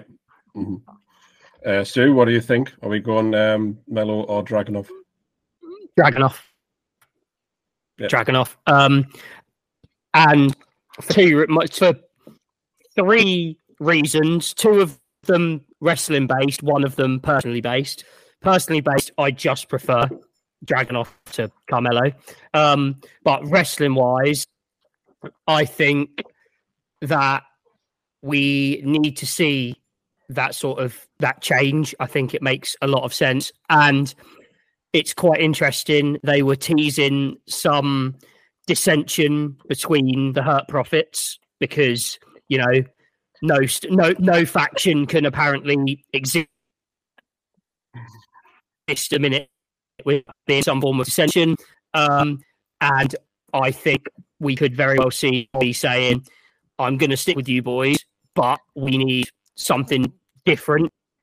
And so I brought someone else in, and we see Carmelo Hayes join the Hurt Profits. So Hurt Profits. Do you think he takes Trick with him, Drew?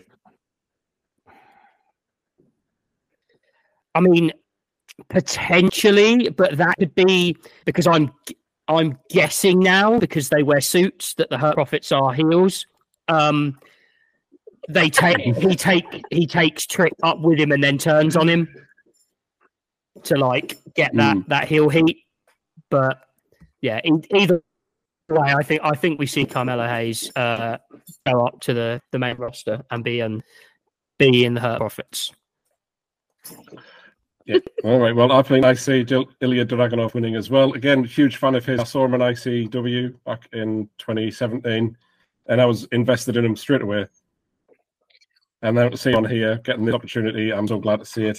I still think he should be the one to dethrone Gunter. Chad Gable is who I want, but I feel like Ilya Dragunov is probably who they'll go with. But if Carmelo Hayes wins, I feel like fans are going to start turning on him because, oh, here we go again. He's won again. And I think, obviously, Carmelo Hayes has beat Dragunov before, so I think the traditional way to do it would be he has assistance by Trick Williams, who turns on Carmelo. It's a very, very generic storyline, but they do that sometimes. And I think maybe it could just be where Trick turns on Carmelo Hayes, Ilya Dragunov wins. He doesn't realize that Trick's helped him. And then there's a rivalry between Carmelo and Trick Williams happening. And then Dragunov does something else. But I just think it's going to be a very 90s storyline where the partner turns on the other one. And Dragunov walks out as champion, thankfully, which is all I want.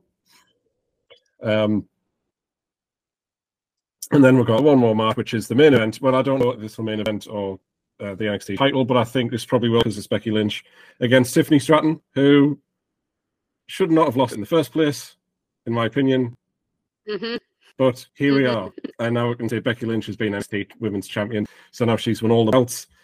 Is this just a transition to going back to Tiffany? So then she can say, at least, well, I held all the belts at least, and that's all that matters. It doesn't matter about the title length.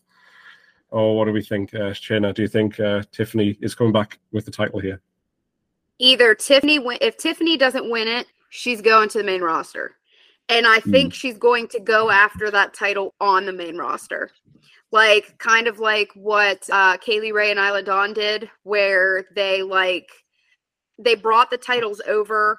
Well, that's even a poor analogy. They just make me mad. But I think that if Tiffany wins, then she stays in NXT. But if she loses, she follows Becky to Raw to try to get it back there and still loses. And she stays on Raw, if that makes sense. So, like, I love Tiffany Stratton. I think that if the purpose of NXT is to literally create a pro wrestler where you start in developmental and then you move on to TV part of NXT and then you move to the main roster, Tiffany Stratton is a perfect example of how you're supposed to do it. And I think people keep saying, like, Becky, even though she lost to Becky was still putting her over and gave her the best match of her career. Sure. Then that means the next logical step is to have her go to the main roster. So I would prefer for Tiffany Stratton to win the NXT title and wait a little bit to go to the main roster. But with the way that the women are right now on the main roster, I think they kind of need Tiffany. So it's kind of like a situation where I want her to stay on NXT and win that title, but I feel like it would be more beneficial to the company for her to go to Raw. So I'm going to go with Tiffany winning it back and them giving it to Becky as a pity win because she had never had that title. So they gave it to her to pad her resume. And then I still think Becky's at the end of her career. I think she's done within the next 3 years. And I think she's trying to cross all of this stuff off of her wrestling bucket list. And the NXT title was one of those things at the expense of Tiffany, but it didn't bury her. So I think Tiffany pulls out and wins this.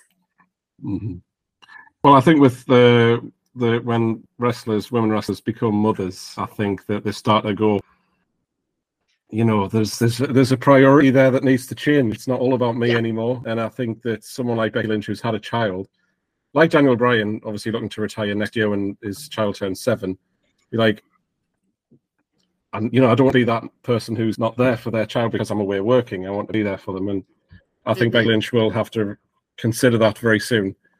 So I think you're right with that, actually. Yeah. Johnny, what are we seeing? Tiffany or Becky Lynch? See, I want to see Tiffany on the main roster. I think she's ready. I think she's been ready for a little while. I will say quickly, just slight tangent. Wardlow doesn't have a better whisper in the wind than Jeff Hardy. However, Tiffany He's still Stratton, thinking about that. However, Tiffany Stratton does do a better swanton bomb. She does a lovely swanton bomb, and it is perfect. She does this wonderful moonsault as well. She does do a wonderful moonsault. Amazing. Yes. Yeah.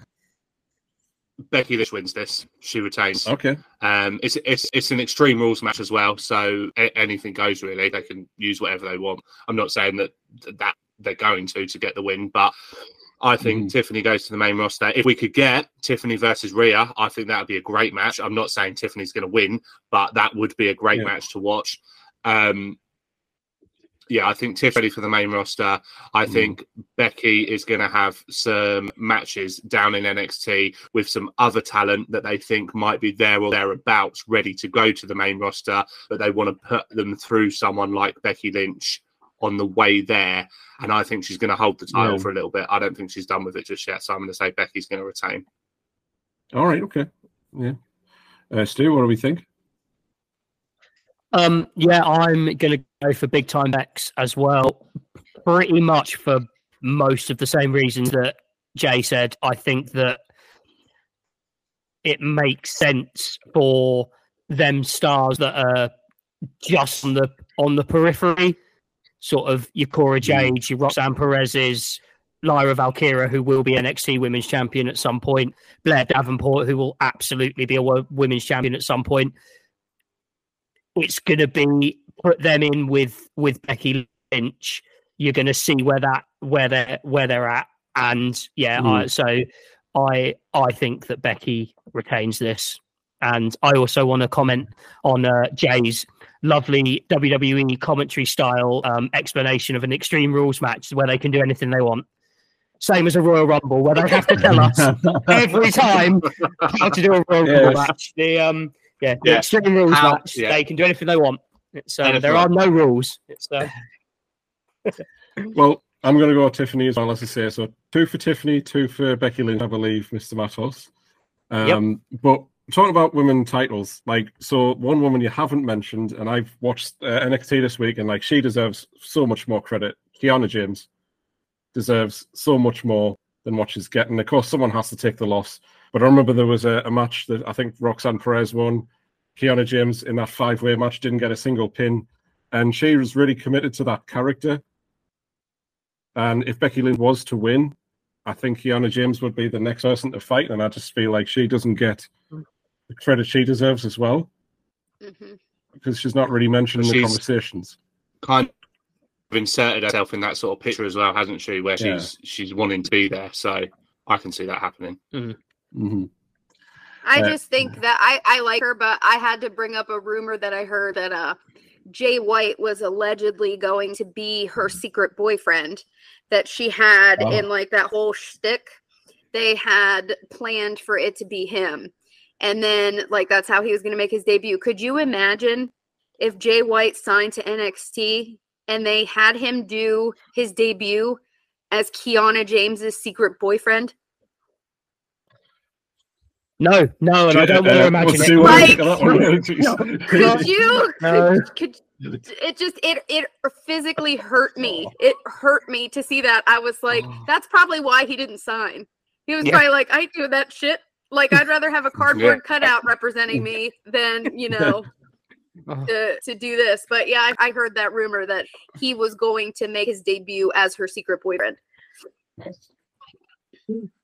And the thing is, though, you know exactly what would happen in that situation. What would happen is he would come in and be her secret boyfriend, and he would get himself over organically because he's really, really good at wrestling.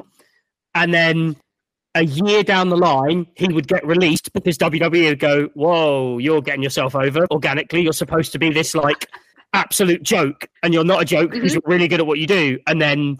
So I'm, as much as I wanted Jay White to sign, after hearing that, I'm so glad he, no. Yeah. Yes. Yeah, I saw that and I was like, that's nuts. I saw Tiffany Stratton mentioned her character was originally this whole daddy's girl thing. And then they kind of went, we're not going to have that anymore. And then, of course, I saw a tweet with a picture of Christian Cage. I'm like, oh, I love that. I doesn't have a daddy issues anymore. Christian Cage just pops up. I love it. That's funny. Well, that's pretty much it. As I say, there's only 4 matches officially announced. So, it's, obviously, I think there'll be 2 at least announced before this. Maybe a pre-show match as well. Well, I guess I'll contact you, Shayna, about your prediction if another match is announced, but that's pretty much all we've got time for. It's been just over 2 hours now, so Johnny, enjoy editing. I will. Don't worry. Just before we sign off, Shayna, who am I tweeting and what am I tweeting with? Oh my God. What? I want to make this. I want to make it something where somebody might actually respond back. Like I gotta make it. I gotta make it good. What? CM Punk or no Jax wouldn't respond back? Like, No, but let's see. I want to make this a good one.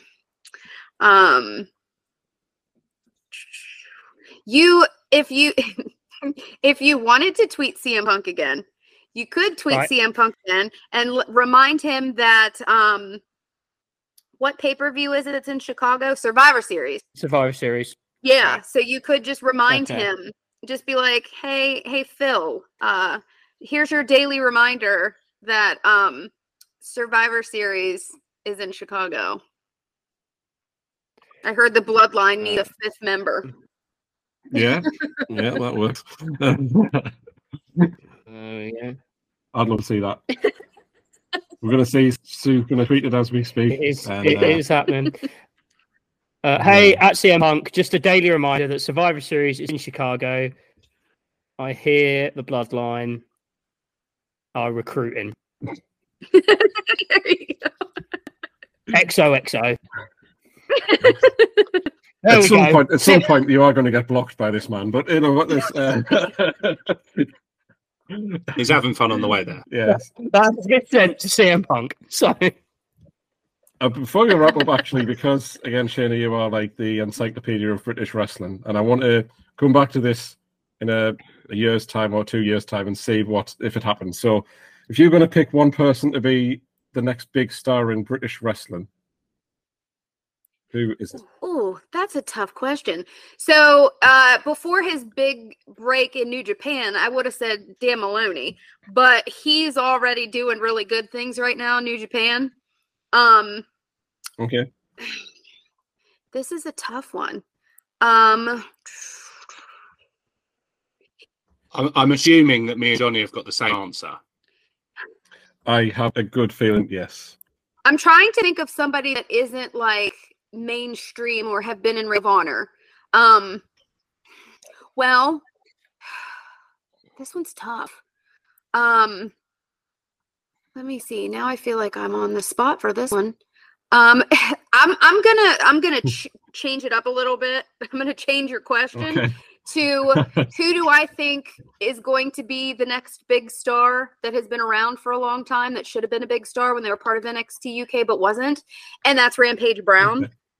Oh, I love Rampage Brown. Because yes. I just the matches that they could have had if they would have kept him between him and Walter for the Intercontinental Championship, for other things, like with Vince liking big, strong guys, I feel, and Rampage Brown was like the biggest like name unsigned in the UK scene for a while, I think. So when he showed up in NXT, I was kind of surprised, but or NXT UK, but I feel like if they did the right thing with him and brought him back, Rampage Brown could be like a Walter type character. Yeah, Rampage does training school up here. So, yeah, he's quite a well-respected wrestler in the Northeast scene because he trains most of them. So, yeah, he's definitely someone I would love to see get that. I guess I never thought about it, but I would love to see him do that, yes.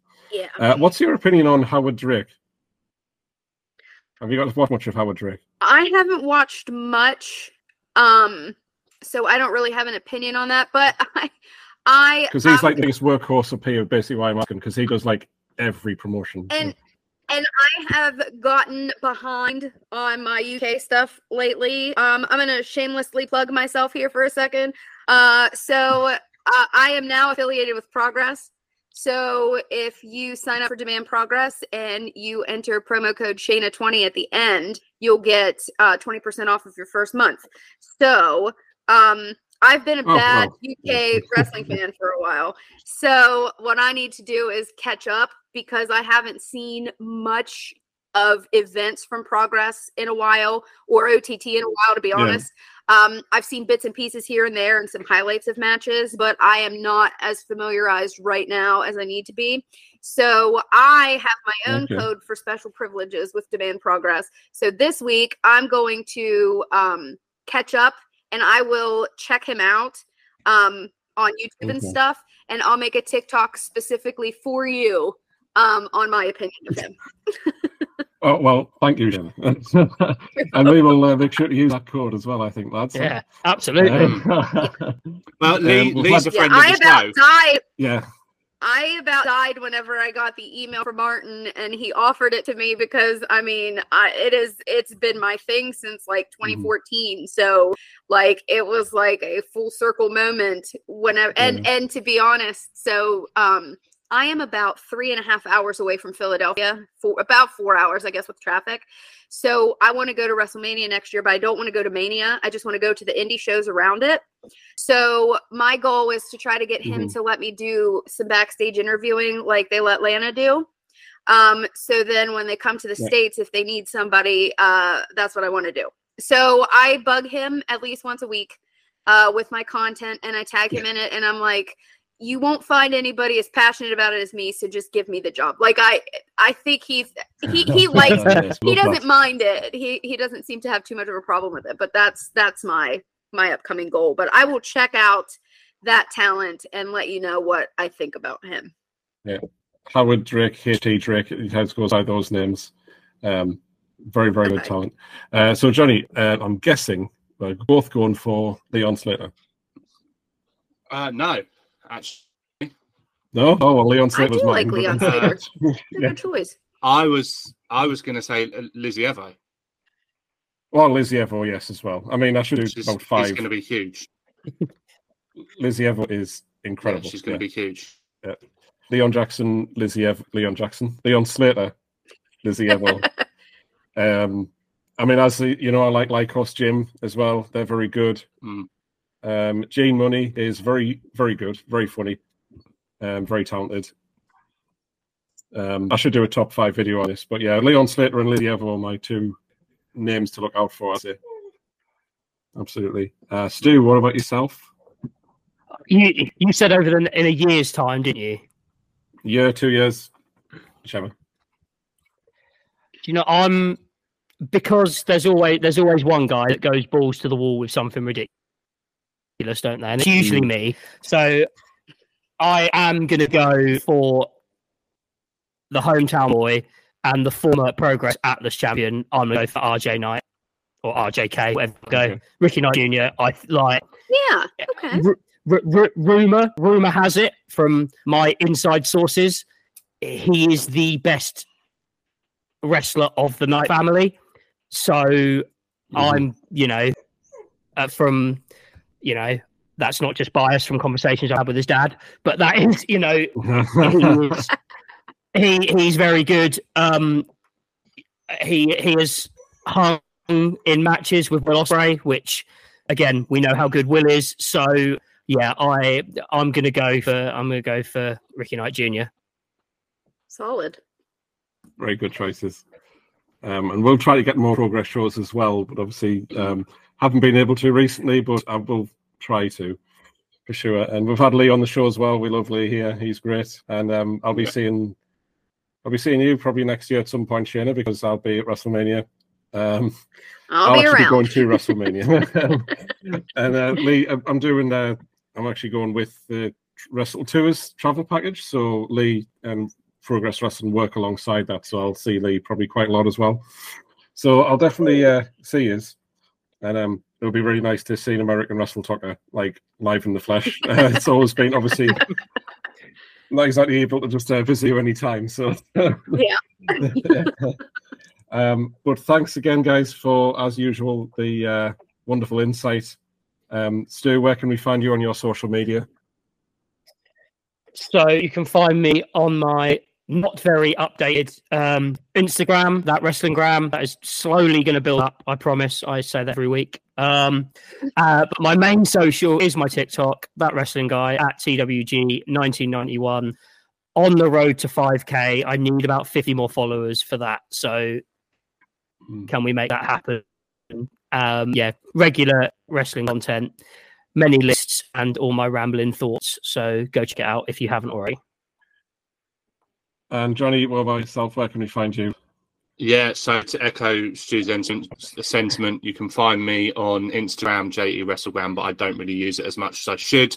My main platform is TikTok at JE WrestleTalk, where you can find all my daily wrestling content, just talking about all things wrestling. Not as many lists as Stu, but I just talk about trending topics, things like that. You can find me there. Thanks, Johnny. And you can find me at Johnny Goldsmith on Instagram and TikTok. And TikTok is where I'm at the most, obviously, 19.7K. I'm trying to get 20K by the end of the year. So we're going to keep trying, keep plugging away at that. And Shayna, of course, you have a little goal for yourself as well. Where can we find you on social media? My Instagram, I post there every day. So it is Shayna Hill 7. And my TikTok, where I just like to fight with people, apparently, is Shayna Hill Official. And you're trying to get to 10K, yeah? Yeah, so I am about like, I don't know, like 1,950 away from 10K, and I want to get there by New Year's Eve. So, I mean, yeah, New Year's Eve. So I should be pretty close, if not there by then. Thanks once again for coming on the show. I really appreciate seeing you here. Yeah, thank you. Thank you. Thanks for having me. Your insight is fascinating. We could just listen to you talk about British wrestling for hours. So. Thanks. People go on TikTok for that. Okay. Well, cheers, guys. Thank you very much, and we will see you next week.